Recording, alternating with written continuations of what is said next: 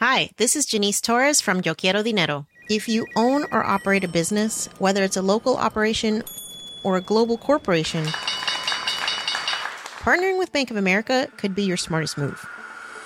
By teaming with Bank of America, you'll enjoy exclusive digital tools, award-winning insights, and business solutions so powerful, you'll make every move matter. Position your business to capitalize on opportunity in a moment's notice. Visit bankofamerica.com/bankingforbusiness to learn more. What would you like the power to do? Bank of America N.A., copyright 2024.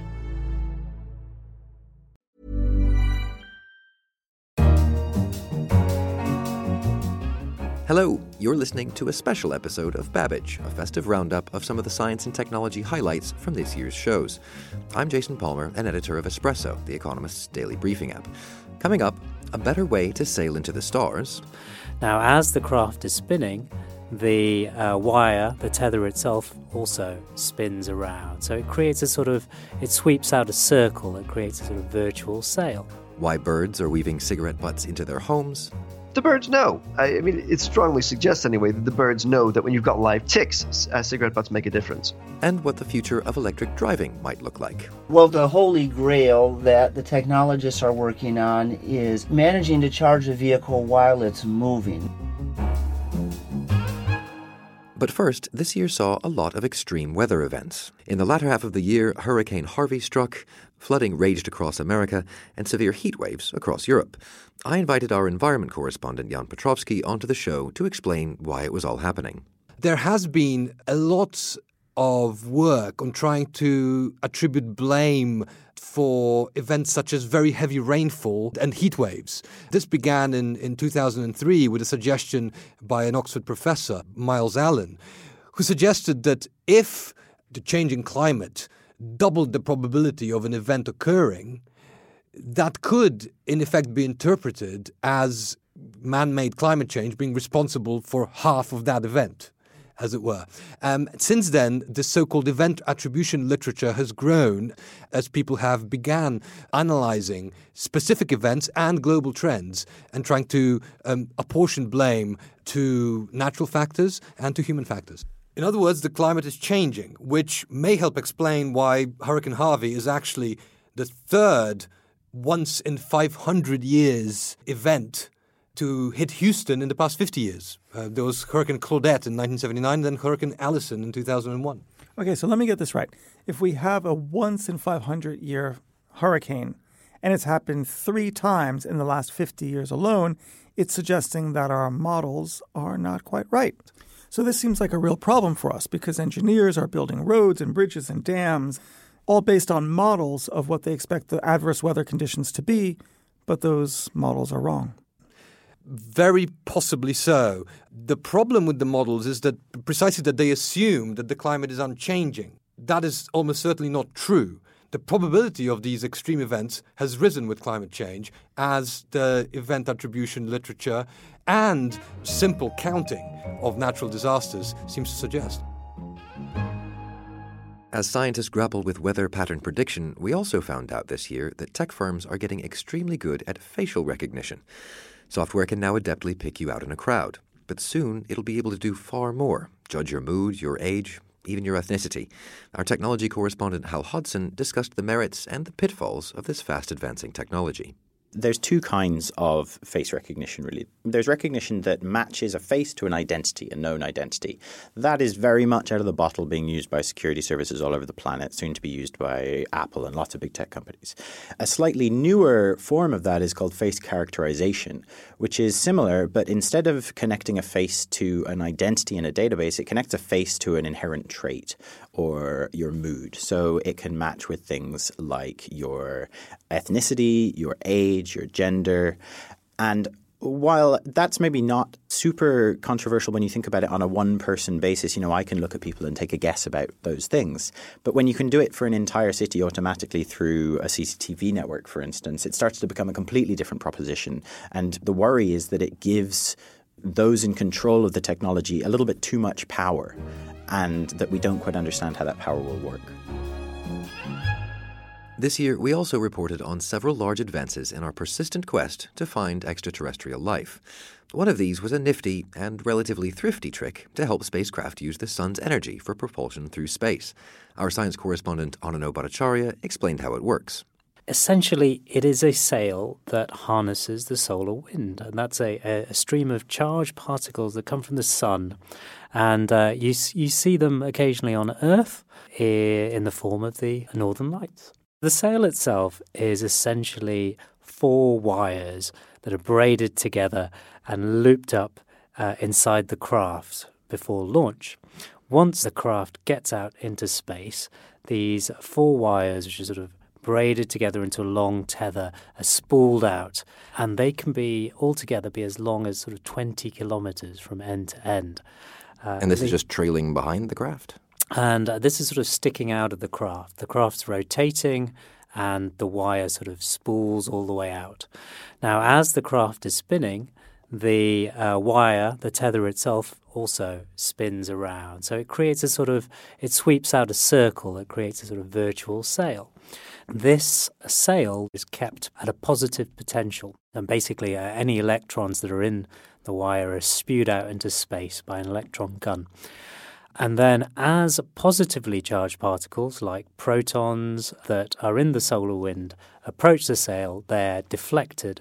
And because, as we know, every action has an equal and opposite reaction, the deflection of the particles causes a corresponding force forward on the craft. Back on Earth, we discovered that birds living in cities have also been rather inventive in harnessing their environments. Birds, it seems, are taking advantage of one of our dirtier habits, smoking, to help them build better nests. Matt Kaplan explained why they're weaving cigarette butts into their homes. The birds that these folks worked with were on the campus in Mexico, and the researchers collected the linings from, it was like 30-odd bird nests, and then they replaced the linings with a little bit of felt and some plants from the local area that the birds typically used. And then some of the nests, the poor birds, had ticks added to them, like 70 ticks. In some cases, those 70 ticks were alive. In some cases, they were dead. In some cases, the birds were lucky and they just were given a new nest with no ticks at all, just as a control. And then the researchers monitored what the nests looked like after the nestlings in these nests had fledged and the parents had gone away. And they found that the number of cigarette butts in nests that had living ticks in them was way higher than in the nests that had either dead ticks or no ticks at all, which tells you the birds know. I mean, it strongly suggests anyway that the birds know that when you've got live ticks, cigarette butts make a difference. So I suppose that brings the number of potentially good things about smoking to 1. In the not-too-distant future, we should have infrastructure for electric vehicles woven into our own surroundings. And one of the most important aspects of making these vehicles run smoothly is, of course, charging. For decades, researchers have been trying to charge cars, trucks, and buses through thin air. And as science writer Ben Sutherland explained, they might have just about cracked it. Well, the holy grail that the technologists are working on is managing to charge a vehicle while it's moving. That would, in theory, allow a vehicle to be driven forever without stopping if a big enough percentage of the track is actually inlaid with coil that can pass a charge through to the vehicle. Now, in practice, this does work. By having a sequence of coils in the pavement, in the street, with some sort of magnetic system to know exactly where the car is and therefore when to switch on which part of the track, you can deliver a charge to a moving car. That is obviously going to cost a fair amount of money to put into the roads, but there are a number of companies working on ways to try and get the cost of such a system down. One of them is an Israeli startup based outside of Tel Aviv called Elect Road. With money from Israel's Ministry of Transport in Tel Aviv, they have actually begun converting a short stretch of road in Tel Aviv with this system. And the city will be using it to charge electric buses as they move along their route. Lastly, some staples of science fiction, such as flying cars, don't really scare people. In fact, most welcome their arrival. But artificial intelligence is notable in its ability to strike chords of fear. Will artificially intelligent robots rise up and destroy us, or simply help us out with tasks that mere human minds struggle with? Time for a debate, we thought. Senior editor Oliver Morton and science correspondents Jan Petrovsky and Tim Cross sat down to unpick this thorny issue. And you see, for me, I think this is one of the big differences, is that we tend to assume in the future that we'll have AIs that look like humans and are sort of generally intelligent and do lots of different cognitive things. But what's interesting about the modern stuff, actually, is how non-general it is. And there was a famous chap called Douglas Hofstadter back in the 1970s famously said that there may one day exist computers that are better than people at chess. But they won't just be chess-playing computers. There'll be machines that will play chess for a few hours and then get bored and say, hey, I'm bored of chess. Let's go and play and do some poetry instead.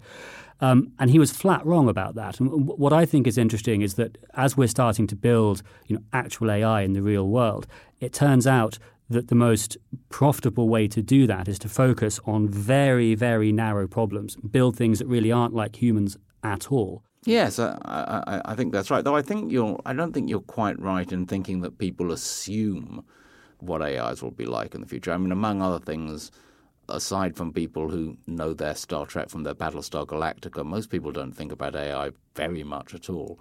And when they do, I don't think they assume them because I think they just know that that's the way we talk about these things, because it's the way that AI challenges us as humans that we most care about. And so it makes sense to sort of like personify that challenge in something human-like. But I don't think people really expect AIs to be like mechanical creatures. I think I would be inclined to agree with Tim a little bit. And the reason is that we use the nebulous term intelligence, which we basically use in common language almost entirely to refer to other humans. Sometimes we use it to refer to animals, but to sentient beings. And suddenly we're using that same word with its old sort of lexicographic load to refer to something that is not like humans or animals. So I think that there is a little bit of that, just it's embedded in the very formulation that we use to describe it. Well, yeah, and also the projection that we bring, when we talk of animals. I mean, much of the intelligence of animals is something that we project onto them, rather than anything that we can necessarily say that we can show exists within them. And I think the clear thing that's interesting about this is that AIs and computers offer us intelligence without sentience. And if you want to boost your own intelligence, you can listen to these or any other previous shows online. That's it, though, for this episode of Babbage. We'll be back next week with more reporting from the world of science and technology.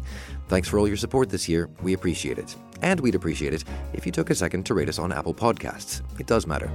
Till next time, in London, this is The Economist.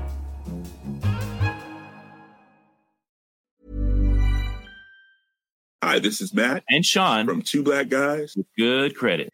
From a local business to a global corporation, partnering with Bank of America gives your operation access to exclusive digital tools, award-winning insights, and business solutions so powerful you'll make every move matter. Visit bankofamerica.com/banking for business to learn more.